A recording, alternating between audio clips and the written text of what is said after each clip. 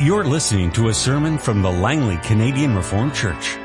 We hope you'll find it to be spiritually edifying.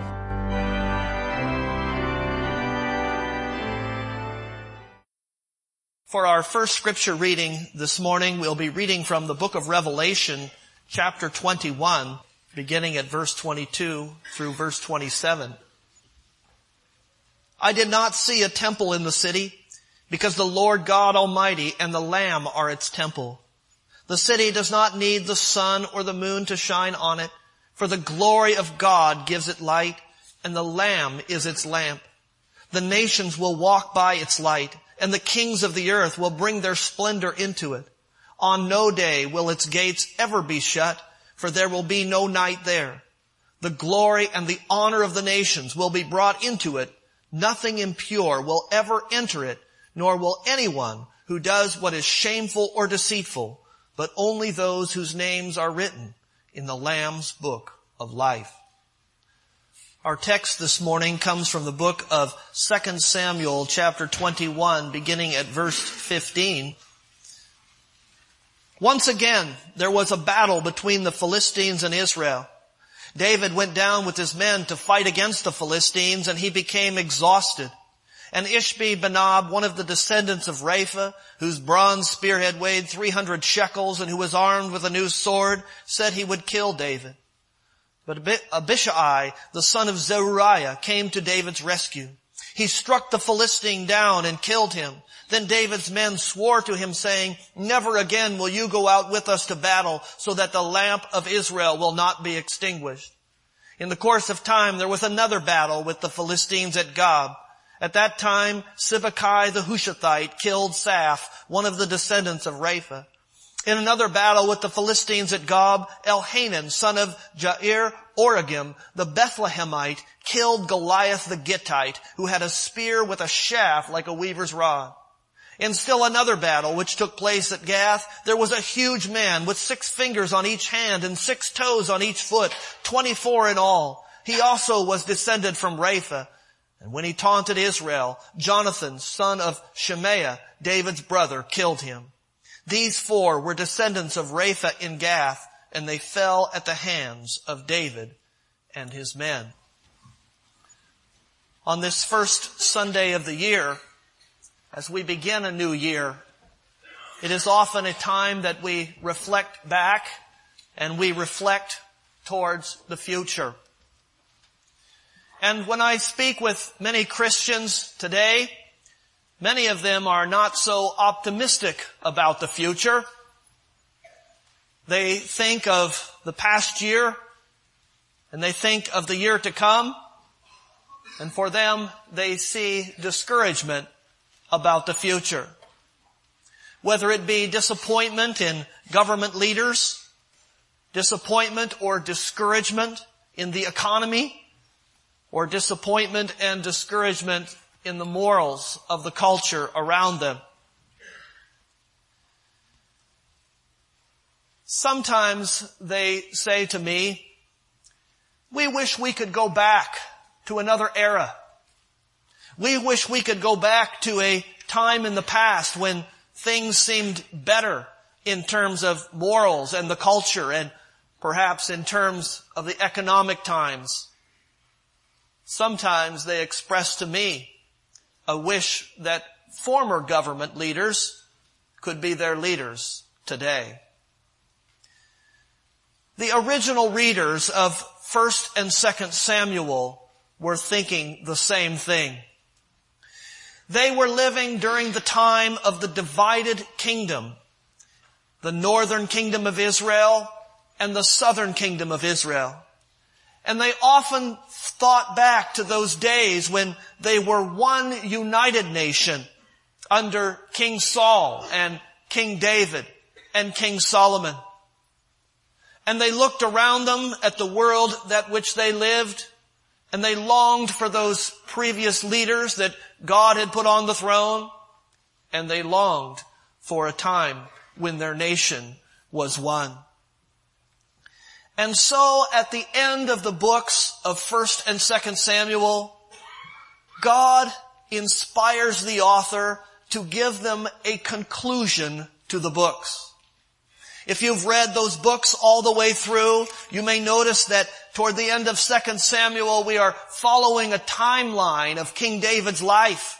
The stories of Absalom and his rebellion and David's return to Jerusalem once again as king is followed in chapter 21 by a story about King Saul. King Saul had not been mentioned in the book of Samuel since 1 Samuel. And now at the end we have a story of King Saul in chapter 21. And if you look at your outlines, you'll notice there is a reason for that. It is because the authors of 1 and 2 Samuel are concluding these two books with a conclusion. This conclusion has a particular structure which reflects for us the message of these two books. In Hebrew, we call it a chiastic structure. And on your outlines, I've laid it out for you, and if you turn it sideways, you'll notice that it forms sort of a mountain, is what it does. It has themes on each side of the mountain, and then similar themes on the opposite sides, and it comes to a peak at the top. On each side, we have the first story of King Saul in chapter 21 and the expiation of his sin. At the end of the story of 1 and 2 Samuel, chapter 24, again we have a story of King David, a king of Israel, and the expiation of his sin.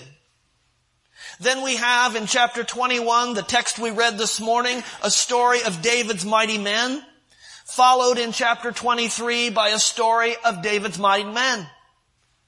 And at the peak of the structure which indicates all the points the author is trying to make, we have the point of the conclusion. In David's song, chapter 22, in the last words of David in chapter 23, David has a message for his readers inspired by God as he writes those words.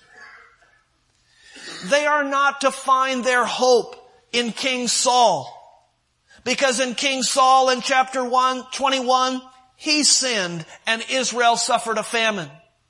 They are not to find their hope in King David, because even King David sinned in 2 Samuel 24 by counting the fighting men, and Israel suffered a plague.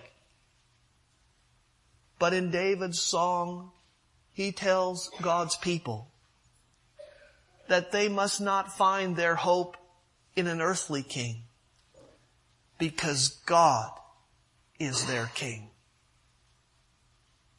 They must not look back to times past and wish that they could live in a previous era, because God remains their king both now and forevermore. And this is the conclusion of the stories of King David and King Saul in the books of 1 and 2 Samuel. Well, if we understand the outer layers of our text, don't put your hope in Saul, for he sinned, and the other side, don't put your hope in David, for he sinned, and if you're reminded that God is their king, what then do we do with these stories of David's mighty men? Some have said, perhaps these stories are included in Scripture as hero stories, simply to remind God's people of God's power in the past and how he once worked in the lives of his people to encourage them and to remind them. But that's all. If we understand the structure as we've just laid out, we can better understand the message of these stories. It's not just a story and a scripture passage for God's people who lived long ago and not for us today. But these verses and these stories are about us who live in our day. In our text this morning, there is a verse which states an introductory point and the last verse which states the conclusion. What is the story that is at hand in chapter 21 verse 15? we read that there was a battle between the Philistines and Israel, and David went down with his men to fight the Philistines. In the last verse, we have a conclusion. What was the result of this battle?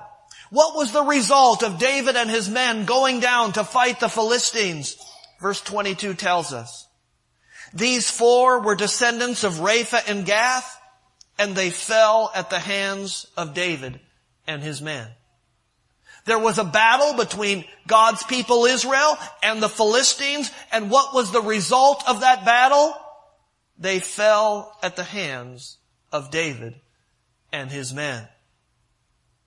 But these weren't just any men who fought against David.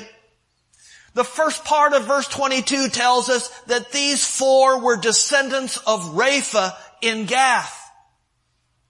In the King James Version, they actually translate the descendants of Rapha as giants. Some of your Bibles footnote it the same way. That is, because they were giants. These 4 men who were defeated were giants from Gath. And throughout the text, throughout our verses, descriptions are given to us of these particular giants. In verse 16, we are told of Ishbi-Benob. He was one of the descendants of Rapha, and his bronze spearhead weighed 300 shekels, and he was armed with a new sword. My Bible footnote tells us that 300 shekels was about 7.5 pounds or 3.5 kilograms. It weighed as much as the head of a sledgehammer. For most people to handle such a weapon, it would take 2 hands to handle and throw such a weapon. But this giant was able to handle not only a bronze spearhead that weighed 300 shekels, but he was also armed, we're told, with a new sword. We are also told about the 3rd giant. A description is given of him in verse 19. We're told that this giant was named Goliath the Gittite at the end of that verse, and he had a spear with a shaft like a weaver's rod. A weaver's rod was very thick metal. It had to be thick and strong for the weaver to be able to weave the cloth. This giant was able to use his shaft like a weaver's rod as a spear, and to throw it and to use it as a weapon on the field of battle. This same spear is described as the weapon of Goliath in 1 Samuel 17. The 9-foot-tall Goliath who fought King David used the same spear. In verse 20, we're told of another giant, the 4th on the list. He was described as a huge man with 6 fingers on each hand and 6 toes on each foot. The extra fingers giving him better grip. The extra toes giving him better balance on the field of battle. These giants were monsters who fought for the enemies of Israel and were able to fight against God's people. And so, as our text gives us the descriptions of these giants, their size, their weapons, the text also describes for us the men of David who fought them.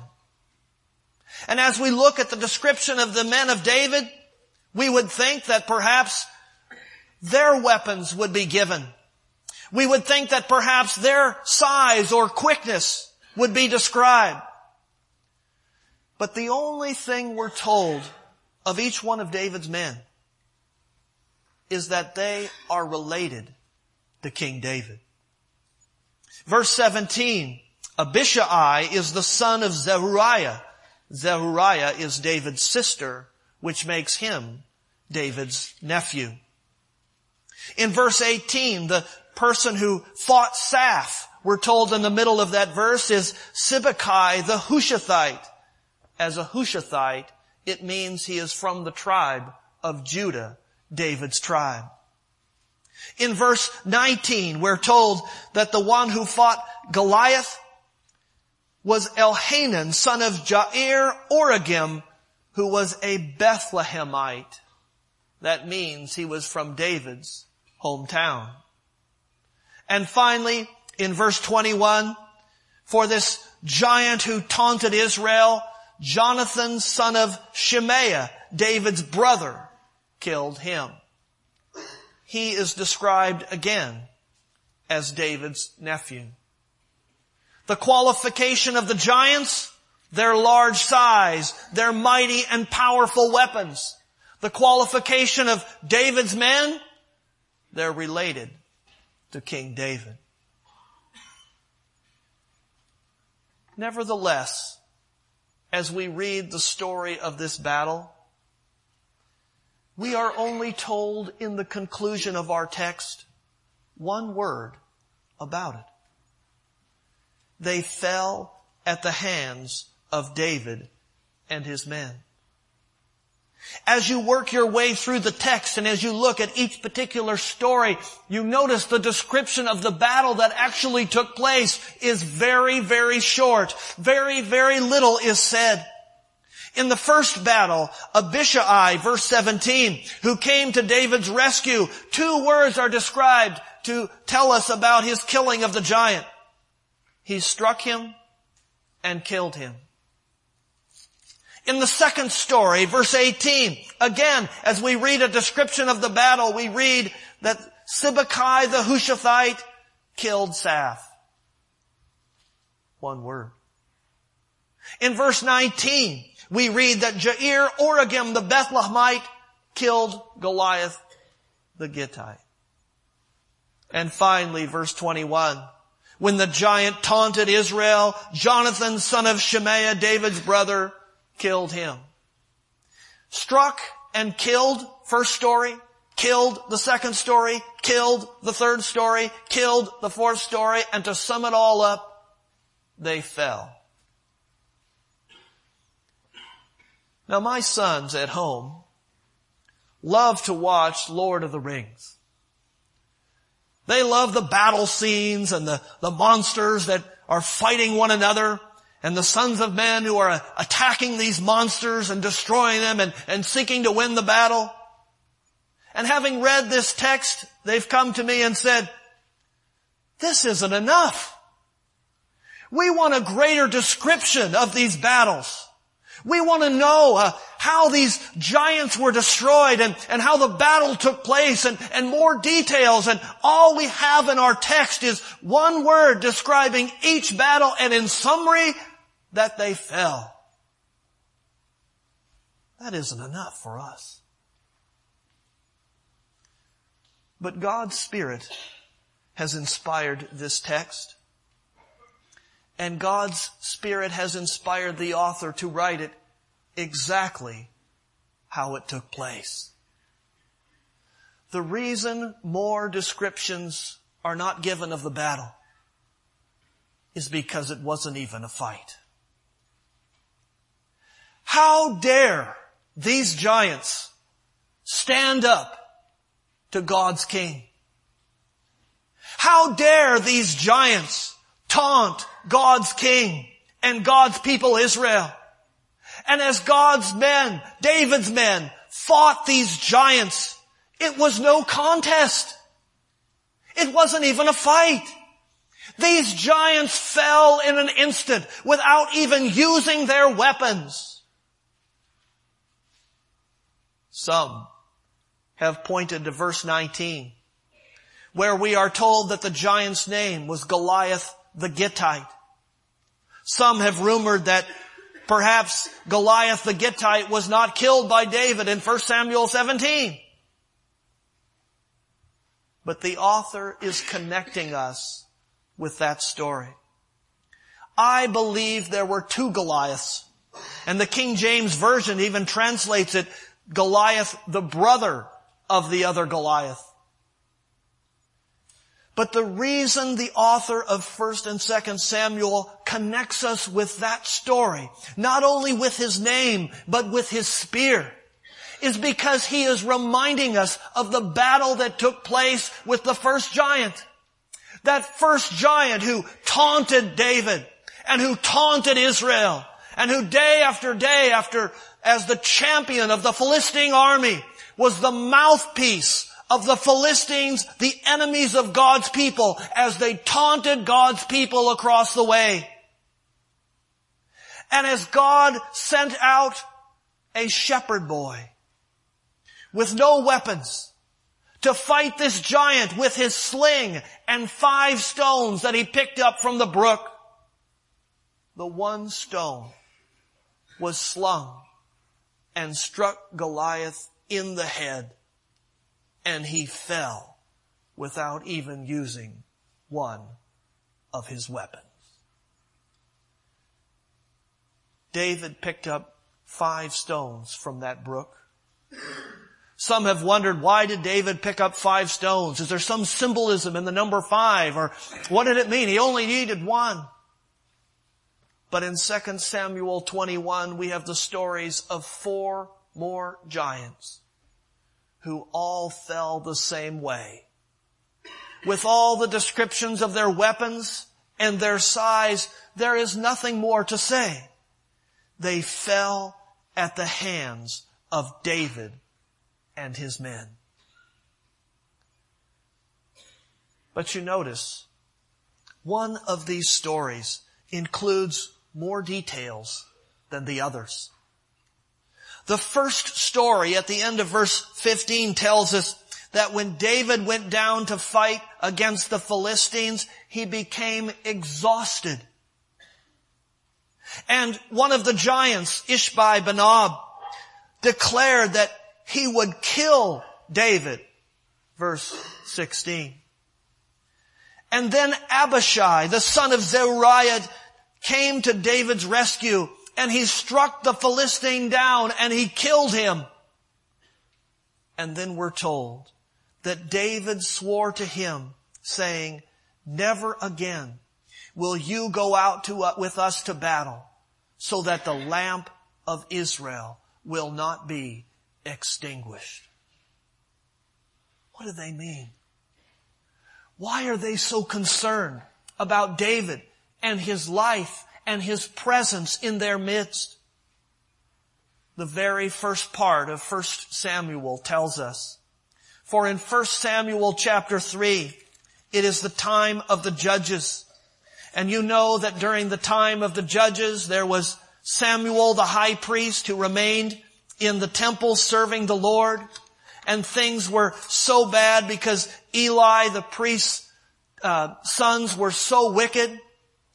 And in 1 Samuel chapter 3, verse 1, the Lord calls Samuel. We're told the boy Samuel ministered before the Lord under Eli. Yet in those days the word of the Lord was rare. There were not many visions. And then one night, Eli, whose eyes were becoming so weak that he could barely see, was lying down in his usual place. And we're told that the lamp of God had not gone out. The lamp of God in the temple represented the presence of God with his people. And things are so bad in Israel, the flame is flickering. But God had a plan through Samuel, for God would use Samuel to anoint King David to be king of Israel. And now at the very end of 2 Samuel, in this concluding story, we are reminded of David's role in the presence of God's people. God was with his king. David is described by his men as the lamp of Israel. The men of David know that as long as David is present, as God's king is present among his people, they have nothing to fear from their enemies. They know as soldiers in David's army that because they are related to David, because they are connected with David as the lamp of Israel, God is with them. God's power is with them. God's deliverance is with them as they go to battle, as long as David, their king, is present in their land and on the throne. And they are out to protect David. For if he dies, the lamp they fear may be extinguished. But what about those original readers of this book? They lived in a divided kingdom. David was no longer on the throne. And David has reminded them that yes, God is their king. But has the lamp of God and God's presence with His people gone out? In 2 Kings chapter 8, during that divided kingdom, it is the time of Jehoram, king of Judah. Jehoram has married, in 2 Kings chapter 8, the daughter of Ahab, wicked King Ahab of Israel. And we're told in verse 19 that nevertheless, for the sake of his servant David, though Ahab's daughter influenced Jehoram and he did evil in the sight of the Lord, verse 19, nevertheless, for the sake of his servant David, the Lord was not willing to destroy Judah, for He had promised to maintain a lamp for David and his descendants forevermore. God had promised in 2 Samuel chapter 7 that a king from David's line would be on the throne of God's people forever and ever. The descendants of David have carried on God's presence among His people. Though he had married a wicked wife, though he did evil in the eyes of the Lord, God's promise remained for the people of Israel, even when their nation was destroyed by the kingdom of Babylon. But that was not the end of their hope. For God's promise remained. And God sent a king. God sent a king who is God with us. God sent a king so that God's presence would be with His people, both now and forevermore. And this king's qualifications, Matthew tells us, he was from the tribe of Judah. He was born in David's hometown of Bethlehem. He was related to David as a son of Joseph, as one from the line of David's descendants. And he was born not in a palace, but in a manger and in a stable. When He came to earth, He did not come with great physical features like a giant. He did not come with powerful weapons that He could use to fight the earthly enemies of God's people and drive the Romans out of the land. But He came with something much more powerful. He came and walked a perfectly righteous life. And He walked all the way to the cross.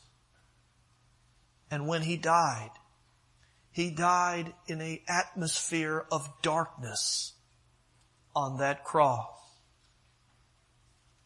And our enemy, the enemy of God's people, thought the lamp of God had been extinguished. But that was not the end, you see. That was His victory. His death on the cross won the battle for God's people.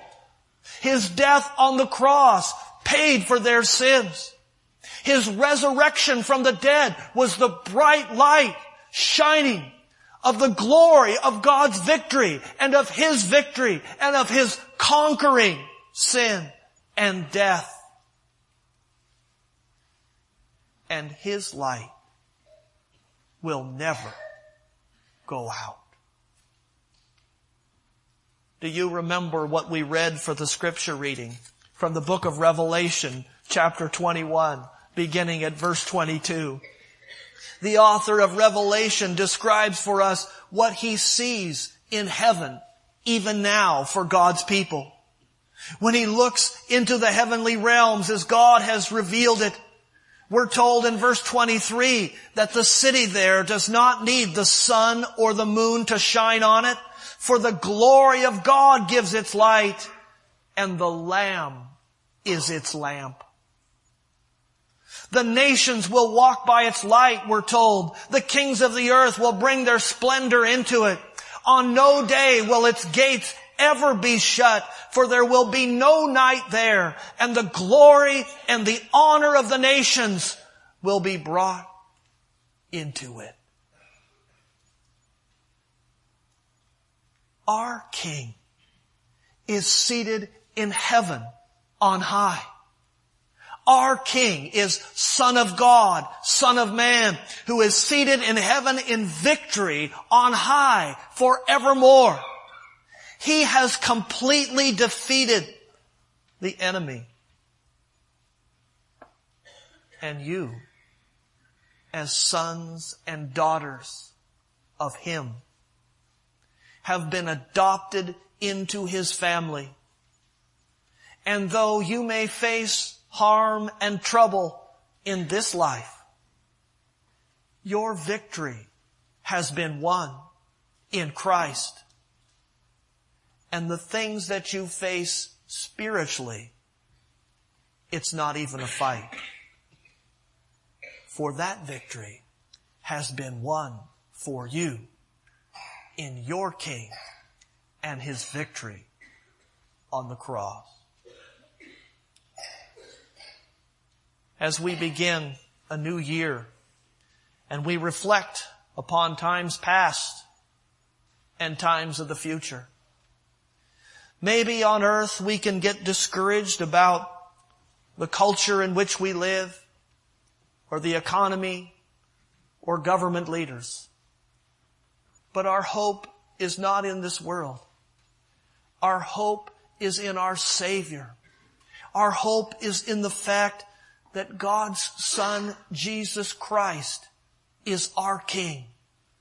This Son of David, from the tribe of Judah, born at Bethlehem, has given us victory both now and forevermore.